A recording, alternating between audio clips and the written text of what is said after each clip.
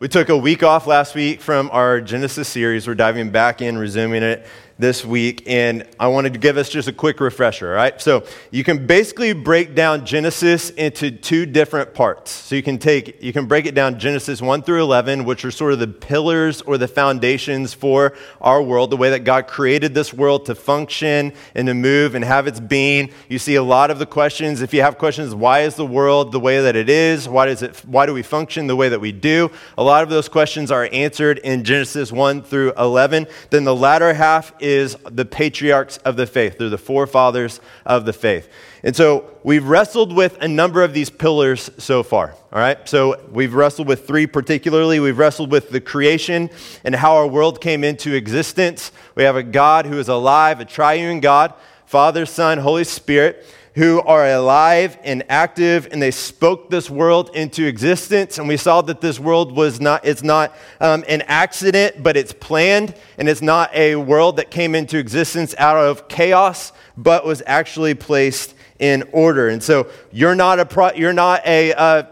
accident. You are planned. God has promise and a future for you, and we see this in the way that God spoke this world into existence. We also looked at the end of chapter 1 that we are created in the image of God, or the imago Dei, and this means that you're created with dignity and value and worth. It doesn't matter the color of your skin. It doesn't matter what gender you are. You have value and worth in this world because you're created in the image of God. Then thirdly, we looked at the Sabbath, that we were created with limits.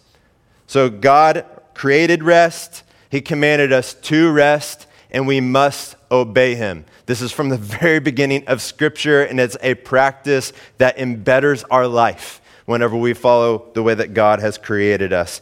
And tonight we're looking at another essential in the very beginning of Genesis. And what we're looking at is the suitable helper. All right, so Genesis 2:18 says this: "Then the Lord God said, 'It is not good for the man to be alone.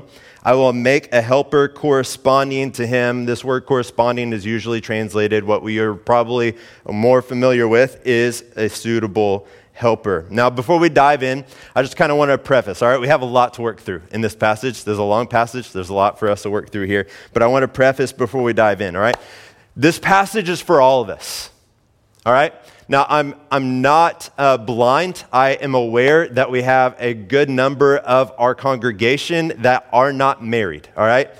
But this passage is in the Bible, which means that there's something here for all of us, all right? Whenever we look at this passage, you see Jesus and you see the Apostle Paul, both who were not married, regularly point to this passage as a way for us to see how marriage actually points to the gospel, all right? And so for us to see marriage as an illustration of the gospel, it's not the illustration, but it is an illustration of the gospel, we must understand it. So look, it doesn't matter if you're married or if you're not married. This passage has something for every single one of us, all right? So please, like, if you're not married, don't check out. If you are married and you're like, I think I know this, don't check out either, all right? There's something here for all of us, all right? So we're Bible people, and we are going to look at this full passage because I believe it's supposed to be together, all right? So we don't start in 18 if we're going to wrestle with this idea that the institution of marriage in verse 18 through 25. We actually start at verse 4. We ended our last part at verse 3, and so we're going to look starting in verse 4. And what we find here is this: that marriage isn't the primary relationship for any of us, whether we're married or not. What we actually find is that there's an ultimate relationship that we see in verses 4 through 17 that we need to look at before we dive into the marital relationship. So let me reread it to refresh our minds, and then we're going to dive in. So verse 4 says this: "These are the records of the heavens and the earth concerning this creation at the time that the Lord God made the heaven, or the earth and the heavens." Now look, it's chapter 1, it's heavens and the earth. Here, it's earth and the heavens. I think that's intentional. I'll touch on that in a second. "No shrub of the field has yet grown on the land, and no plant of the field has yet sprouted, for the Lord God had not made it rain on the land, and there was no man to work the ground. But mist would come up from the earth and water all the ground. Then the Lord God formed the man out of the dust from the ground and breathed the breath of life into his nostrils, and the man became a living being. In verse 8, the Lord God planted a garden in Eden in the east, and there he placed the man he had formed. All right, so let's pause here for a second, all right? Because what the author is doing, he's retelling the creation account, all right? All of chapter 1 gives us the creation account. Chapter 2, we see the creation account again, but we see it in a different perspective. So you saw the transition of heaven and earth and heaven is because chapter 1, we're looking at this from God's perspective. In chapter 2, we're looking at it in man's perspective. And what we find is that our ultimate relationship in this life is with God himself. All right, so notice the progression that we just read in verses 4 through 8. We see first that God builds this world with us in mind. You see this in verse 5. The author says, no shrub or plant of the field had grown yet.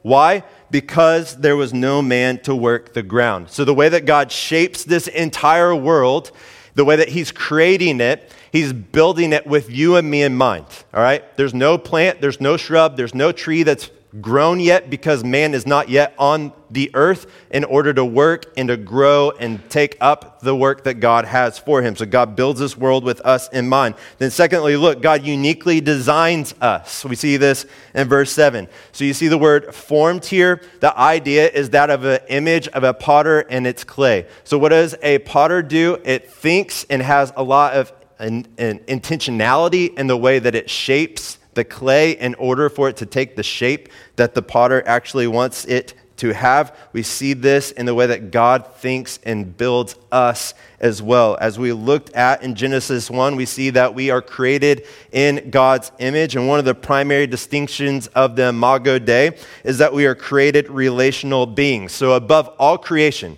out of everything that God created, out of any animal that he created, out of any bird that flies in the air, any creature that swims in the sea, we are uniquely designed in the image of God in order for us to be social beings. We are uniquely designed. And then look at verse 8. God particularly places us in this world. God plants a temple garden in Eden and then places Adam in this particular place. The whole reason that God is building this towards us is you see that he builds this world with us in mind. He uniquely designs us is because, and then he places us particularly in the temple garden is because he wants us to be where his presence is. God is in the garden. You see in chapter 3, one of his habits is that he goes and he walks in the garden whenever the evening mist is taking place. The idea is that he's coming to walk with both Adam and Eve as if this is his normal nightly rhythm. He longs for us to dwell with him.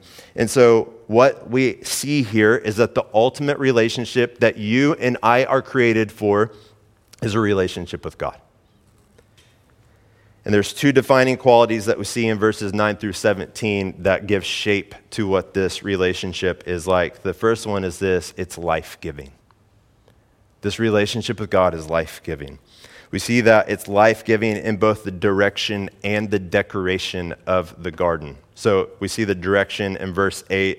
Eden is planted in the east, all right? This is a little note, but it's something that we're to pick up. All right, so if you look throughout the Bible, when you look at the direction of east, it's usually portrayed in terms of a life-giving direction. So think of a sunrise, all right? The sun rises from the east. What does sun do? It brings light and it brings life to God's creation. In the same way, God plants the garden in the east because our relationship with God is one that is life-giving and it's one that is a blessing to us, and it signifies this in the idea of where it is placed. But secondly, we look at the decoration. So verse 9 says, the Lord God caused to grow out of the ground, look at this, every tree pleasing in appearance and good for food. Verses 10 through 14, take this on. Cody nailed it in reading all these words. I'm not going to read them, but here's what you see, all right? You see the splendor of Eden even explained more. So you have precious metals like gold and onyx that are explored here in verses 10 through 14. You see that the stream that flows out of Eden breaks off into four and actually brings vegetation to all of God's creation. It brings life to all of the world. And look, not only is God the giver of life, he's also our source of enjoyment, which is what we're to see with the decoration by which God creates Eden, all right? So vibe is important, all right? So the staff was eating at a new restaurant, or at least new to me, called Bailey's Range, all right? Has great gourmet burgers, an incredible environment, all right? Environment plays into the overall experience that we have in this life. And God doesn't downplay this. So he doesn't hold back in the way that he creates the garden. Whenever he creates the garden, he creates it with splendor. He creates a vibe, and it's one that every single one of us wants to be a part of, all right? It's beautiful. Look, if you look at excellence, it's inclusive. Everybody wants to be a part of something that's excellent, and God creates a garden that is excellent, that any and every single one of us would want to be a part of. And the reason, first and foremost, that all of the garden is excellent is because God dwells there. It has precious metals, and it has these life-giving streams, and it has beautiful trees because God deserves something that's excellent and beautiful and splendorous. I don't know if that's a word. I just made it up. So look, God doesn't hold out on us. We're created ultimately for this relationship, and it's life-giving, but not only is it life-giving, it's also authoritative. We see this in verses 16 through 17. God gives a prohibition for what the tree and which trees Adam and Eve are to eat from. We see this in verses 15 through 17. It says, "The Lord God took the man and placed him in the Garden of Eden to work it and watch over it. And the Lord God commanded the man, 'You are free to eat from any tree of the garden, but you must not eat from the tree of the knowledge of good and evil, for on the day you eat from it, you will certainly die.'" Look, our relationship with God is one that is authoritative in all of life, all right? So this is not only good for us, it's what's best for us. Living under God's authority, look, leads to the experience that every single one of us wants, which is ultimate freedom. Every single one of us wants ultimate freedom. Now, Western civilization, the world that we live in, the society we live in, has wrongly misunderstood freedom. Whenever we think about freedom, we think of it as in the absence of any restriction, right? That no one has any authority that is over you. But real freedom, according to the Bible, is not the absence of constraint, but it's actually the right kind of constraint. All right, so usually there's an illustration that goes along with this. You may have heard it, but I'm going to go with it because I think it's really helpful. All right, so imagine I did this in a youth group, and I'm not having visuals here because the visual took away from the overall illustration. So I had a fish bowl up here with a goldfish in it, all right? And so if you were an outsider looking at the fish and you were to function with freedom in the way that our world views freedom, you might look at that fish and say, well, fish, look how confined you are. You're in water, and you have all of this world to explore. And so let me take you out of the water, which is where the illustration started to go bad. I tried to take the fish out of the water, and I tried to lay it on the table, and it's just flapping around everywhere. Now, what ultimately happens whenever you take a fish out of the water and you have it laying on dry surface? What happens? Speak to me. It dies, right? So look, it's the same way with you and me. God has uniquely designed us. What God institutes, he also has the authority to regulate, all right? And so our own freedom is only found when we are in the environment which we are designed to flourish in, which is right relationship with God. And so God's instruction corresponds exactly with the way he has made us. He's the one that created us. He's the one that thought us up. He's the one that spoke us into existence. And therefore, to live in obedience to God's command is the best life for us to live in this world. So freedom is not the absence of constraint, but it's the right kind of constraint, and God gives us the right kind of constraint here. And so our relationship with God is the ultimate relationship that we are to have, because we see that all of what Genesis chapter 2 and Genesis 1 is pointing towards is that our ultimate relationship in this life is that with God himself. It's life-giving, and it's also authoritative. And look, it's no coincidence that in the chapter God institutes marriage, he highlights our primary relationship first. Here's why. Our vertical relationship is always foundational for our horizontal relationships. Our vertical relationship is always foundational for our horizontal relationships. Our worth is derived from our vertical relationship, not our horizontal relationships. So this is good news for every single one of us, all right? So if you're married or if you're not married, we don't look to marriage as the place that we find our ultimate satisfaction in this life. Our ultimate satisfaction in this life is derived from our primary and ultimate relationship, and that's with God himself. The marital relationship is a gift. It is a true, beautiful gift, but it is not where we find our satisfaction. And if we want a beautiful marriage, we have to put the primary, ultimate relationship first. It is the one that is foundational for all other relationships in this life, including the marital relationship. And so look, we have to keep the main thing the main thing. If you want to have beautiful relationships in this world, you must have your ultimate relationship prioritized correctly. And that's what we see here in Genesis chapter 2. So it's no coincidence that the priority is the ultimate relationship, and then you get the institution of marriage, all right?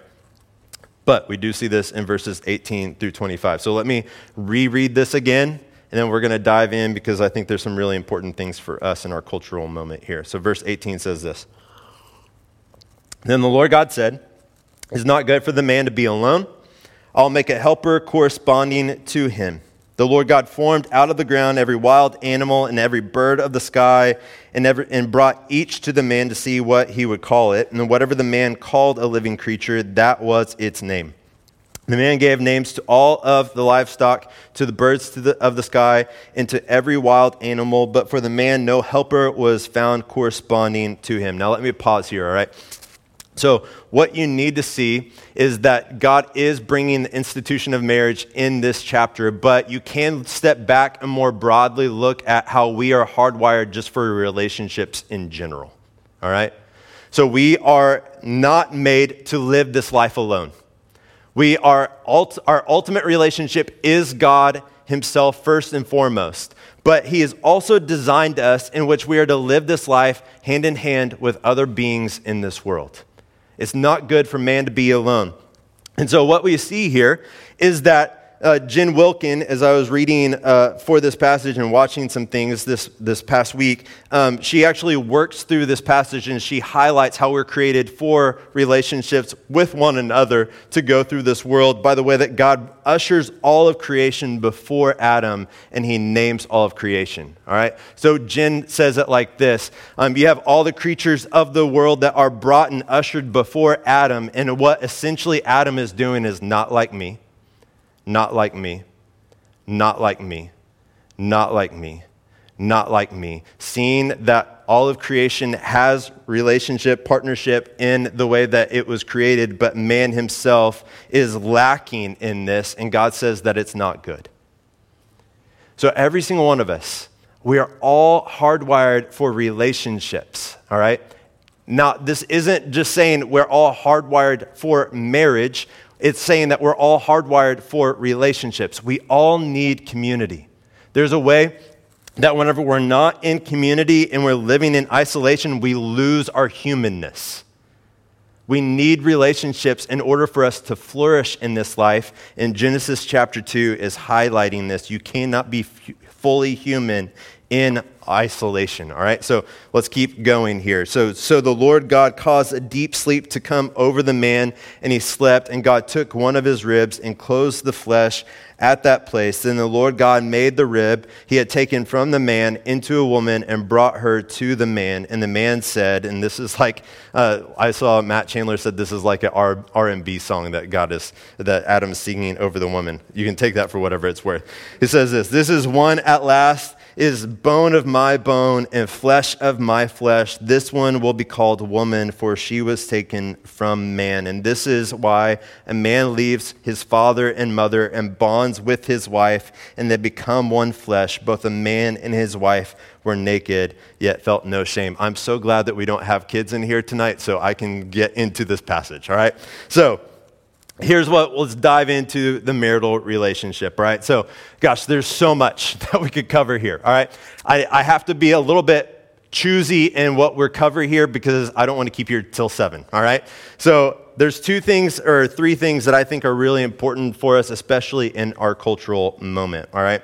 So, the first one is this. The marital relationship was created by God for one man and one woman, all right? So, our culture views this as dated at best and bigotry at its worst. All right? So if you are one that experiences same-sex attraction, here's what I want you to hear before we even dive into this, all right? Our view here has nothing to do with a disapproval or a judgment of you. It has everything to do with our love and submission to Jesus. All right, so as you are here, no matter your sexual orientation, this is a church where you are both wanted and loved. Look, because Jesus both wants you and loves you. All right, so as a church that seeks to live in loving submission to Jesus, this just means that we follow his commands, trusting that what he calls us to do is best for us. All right, that's why we hold to this. And in this particular situation, it's that marriage between one man and one woman is God's design, all right? So we see this throughout all of the narrative in 18 through 25. And we see it particularly in verses 24 through 25. It says, this is what a man leaves his father and mother and bonds with his wife for, and they become one flesh. Both a man and his wife were naked, yet felt no shame. So we see that marriage here is between a man and a woman, all right? So we see that the man bonds with his wife and they become one flesh. So God has an actual plan and a purpose behind this. All right, I want to get to this in our second point here in a second, but I want us to see that God designs this between Adam, who is fully like male, and Eve, who is fully female.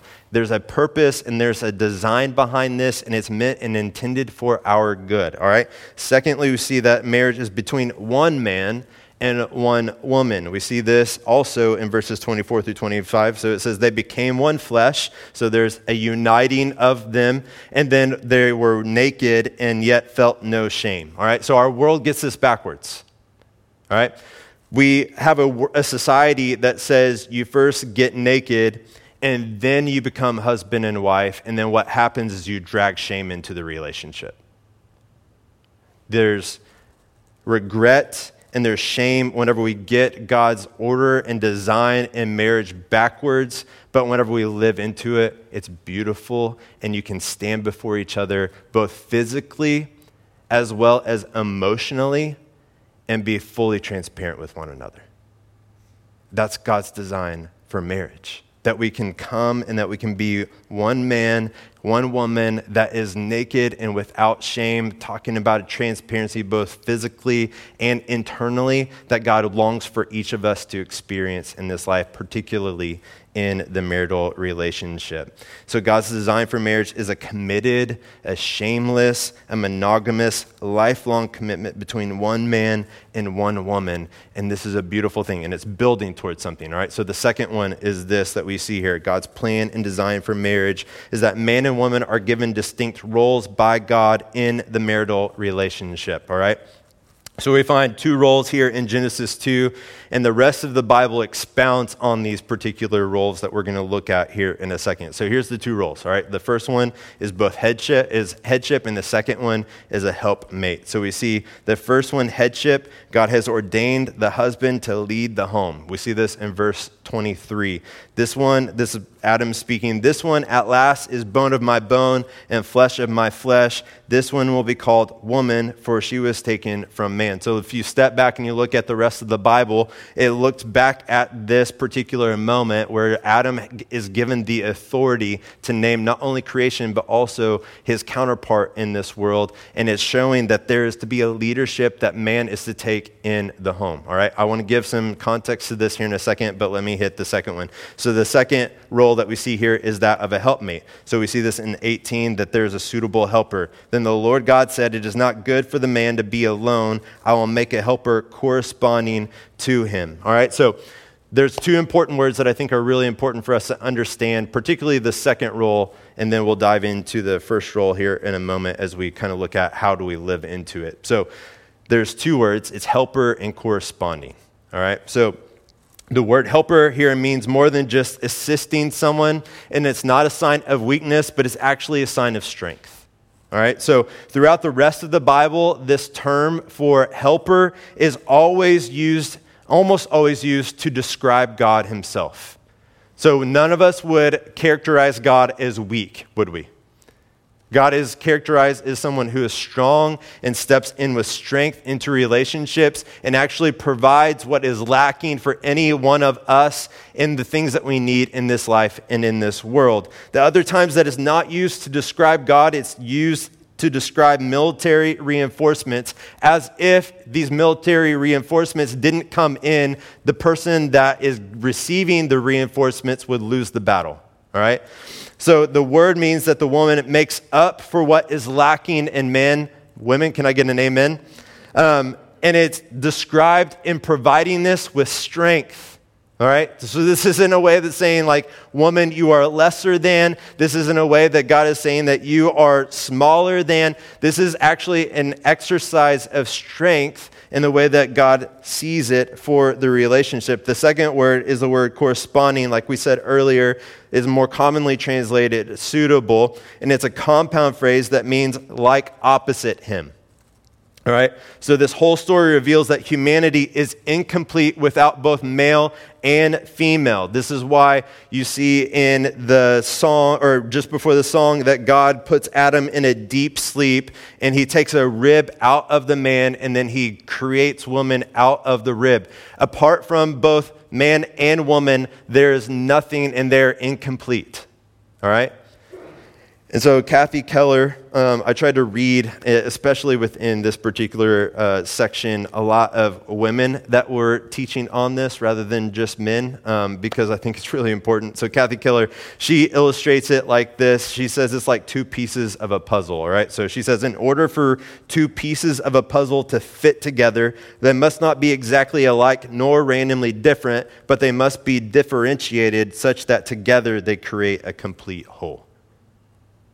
That's what God is doing here in these two distinct roles. And to properly understand these roles, we must look to Jesus. All right, so before we dive into this, what we have to see is that the fall has not happened yet, which means sin has not entered into this world, which means these distinct roles are not a product of sin. But whenever sin does enter into the world, it does smear the way that we view and can see how these roles are to be played out within the marital relationship. All right?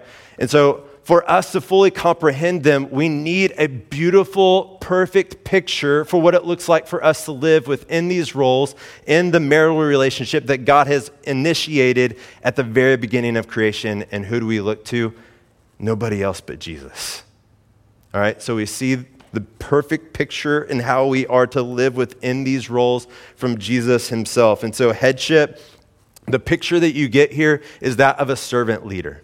All right, so there's two passages I want us to look at as us looking at Jesus for these two roles. The first one is in John 13, verses 12 through 16. This is the passage where Jesus, before he goes to die for us, bends down, takes up the basin bowl, does the nasty, dirty job that no one wanted, and that's cleaning the disciples' feet. And here's what we see happens. Jesus says this in verse 17. When Jesus had washed their feet and put on his outer clothing, he reclined again and said to them, "Do you know what I have done for you? You call me teacher and Lord." Headship. and you are speaking rightly, since that is what I am. He's not denying it. He is the head.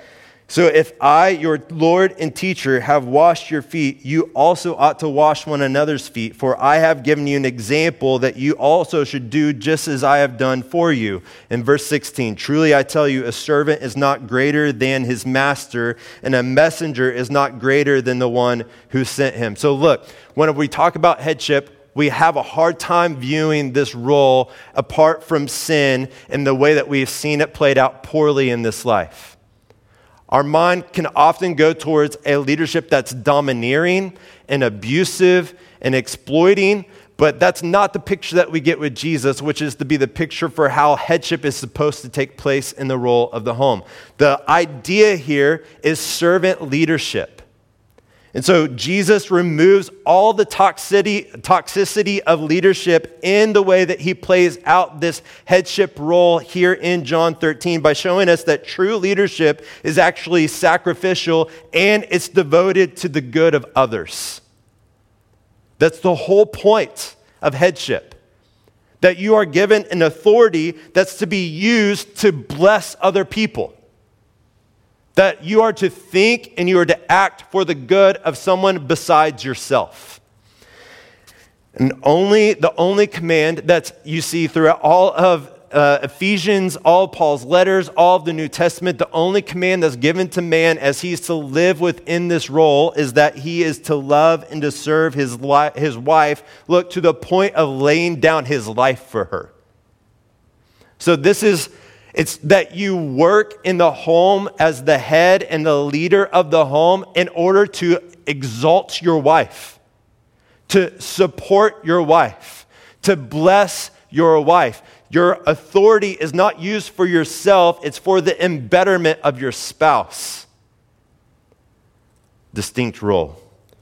Then you also look at Jesus for that of a helpmate, and that's of submission. And you look at Philippians chapter 2, verses 5 through 11, and we get the perfect picture of what it looks like for us to live in submission here. So this is what Paul says, adopt the same attitude as that of Christ Jesus, who existing in the form of God did not consider equality with God as something to be exploited. Instead, he emptied himself by assuming the form of a servant, taking on the likeness of humanity. And when he had come as a man, he humbled himself by becoming obedient to the point of death, even death on a cross, submission.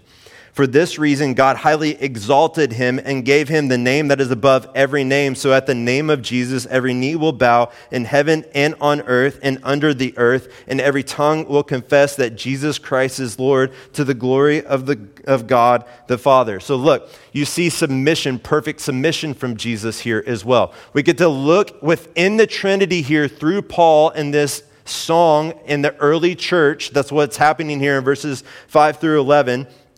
We get to look and gaze into the Trinity, the Godhead, and God as Father is the headship, and Jesus is taking the submissive role in the way that he follows through with the plan for our salvation. So Jesus is fully God.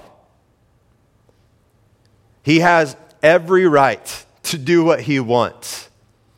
And we get to see what perfect submission looks like in the way that he voluntarily lays down his life for you and me. And what it actually is portraying here is that it is his gift to the Father. The Father accepts this gift, and we get another picture of what headship looks like within the Scriptures. What does the Father do? How does he use the headship? He exalts the Son to the highest place. So each wishes to love and to honor and to serve one another. And we get to look at Jesus for the perfect picture of what submission, being a helpmate in this world, looks like through this song. All right? So look, the picture here that we're to take away for the distinct roles in the life of the home is one of mutual sacrifice, and then secondly, selfless love. That these two opposite people that are created particularly for that reason are brought together, look, so that they can model what the gospel looks like to a watching world. So from the very outset, God has the gospel in mind in the way that he institutes marriage for all of the rest of human existence. Isn't that beautiful?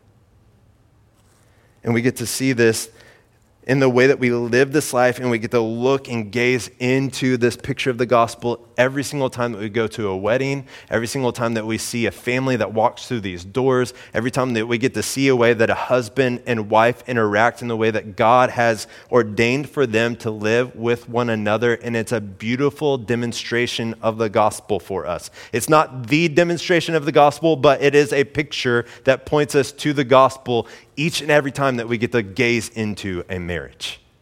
Beautiful. Beautiful.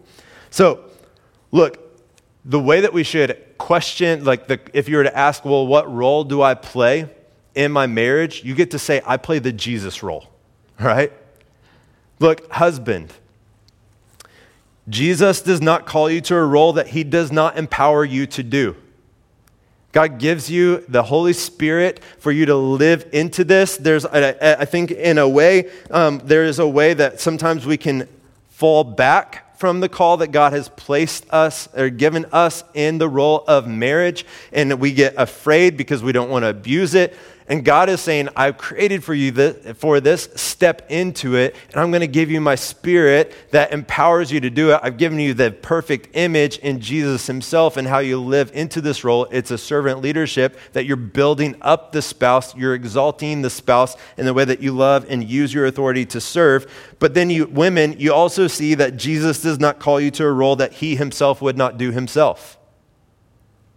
He doesn't call you to do something that he, first and foremost, doesn't step into himself.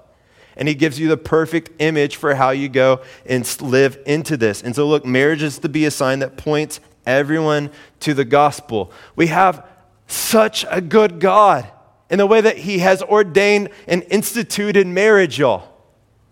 That he has thought so intentionally about the way that we are to live within this institution of marriage and the way that it points to the goodness of who God is. That we have a God that does not take advantage of us, but has done everything for us to show how good and kind and generous he is. And then we have a God that also is willing to step in and humbly lay himself down in order that we may have a right relationship with him again. And he's given us a picture for how we get to exemplify this before a watching world. What a beautiful God.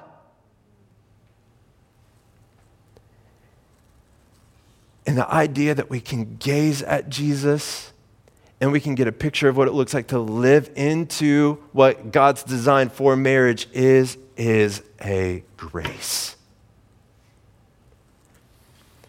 So look, we've covered a lot. And so what do we do with all of it, right? Let me give you 3 applications, all right? First one is this. Look, we're to keep the main thing the main thing. Your ultimate relationship in this life is with God himself. Our vertical relationship is foundational for our horizontal relationship. So look, let it shape how you view your relationships. Invest in your relationship with God. Let it be in the right place. Don't look for your satisfaction in horizontal relationships. Go to the primary, ultimate relationship that God has structured your whole entire life to revolve around, and let it be in the primary place. Let's not be a people that idolize marriage. It's a terrible idol. Marriage is a terrible God. Look, it is a good gift for us in this life. It is a terrible idol, terrible God.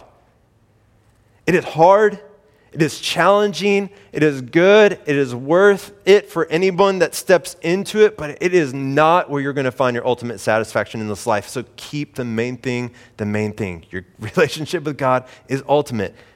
Marriage is one of the horizontal relationships. Let's keep it there, all right? Secondly, if you are married, grow in God's role for you, all right? So look, 2 questions. For husbands or men, the question you should be asking is, how can I grow in service in my home?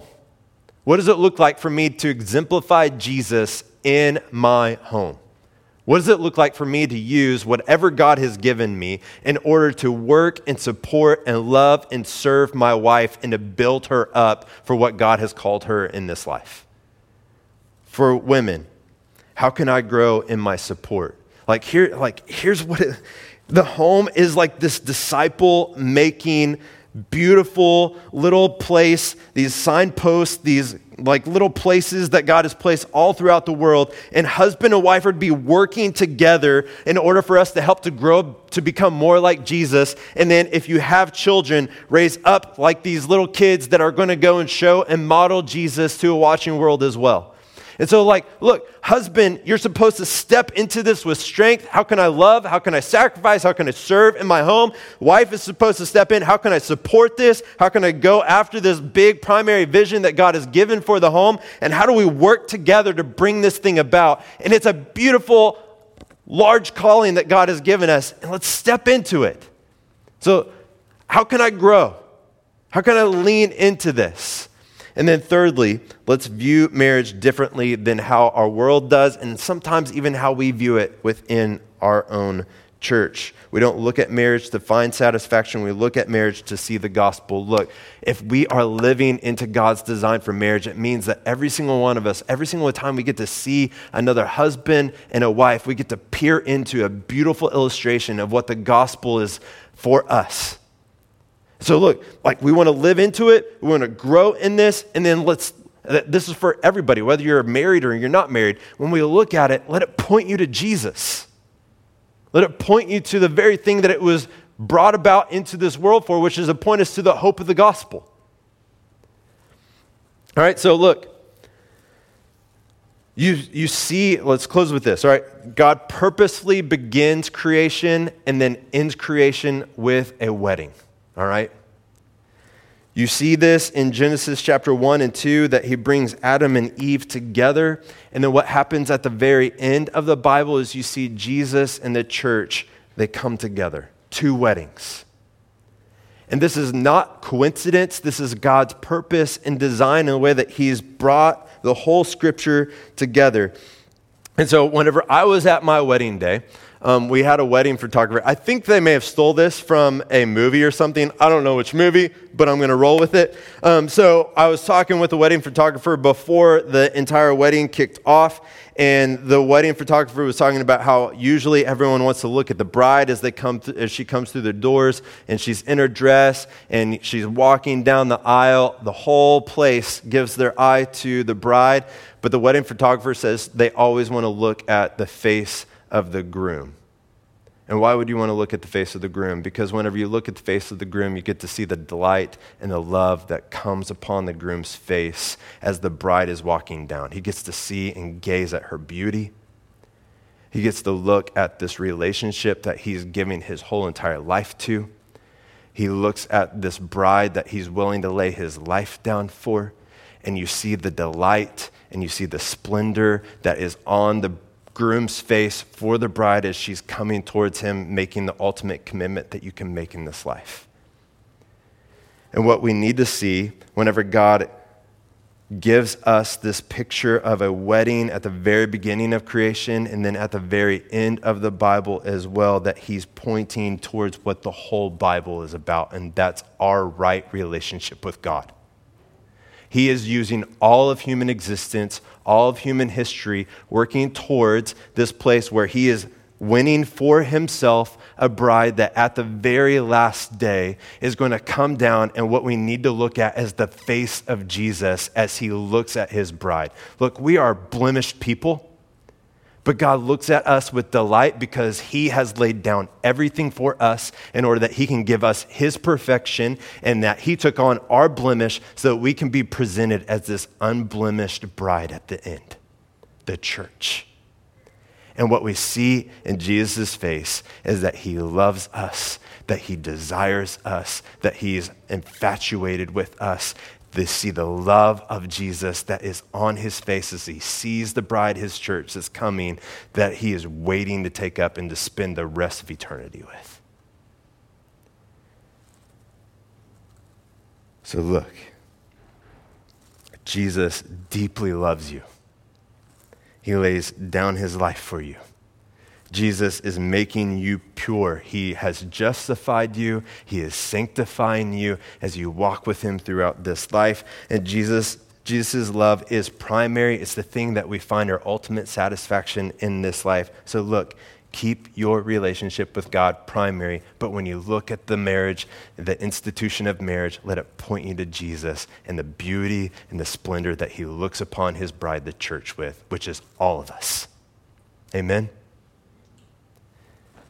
What a good and gracious and glorious God that he gives us the institution of marriage. It's not the primary relationship or created for relationship with God, but it is the foundation for what our horizontal relationships look like, including the marriage. And the marriage points us to Jesus and the goodness of the work that God has been doing from the very beginning, which is winning you and me to where he can accept us and spend his life and eternity with us forever.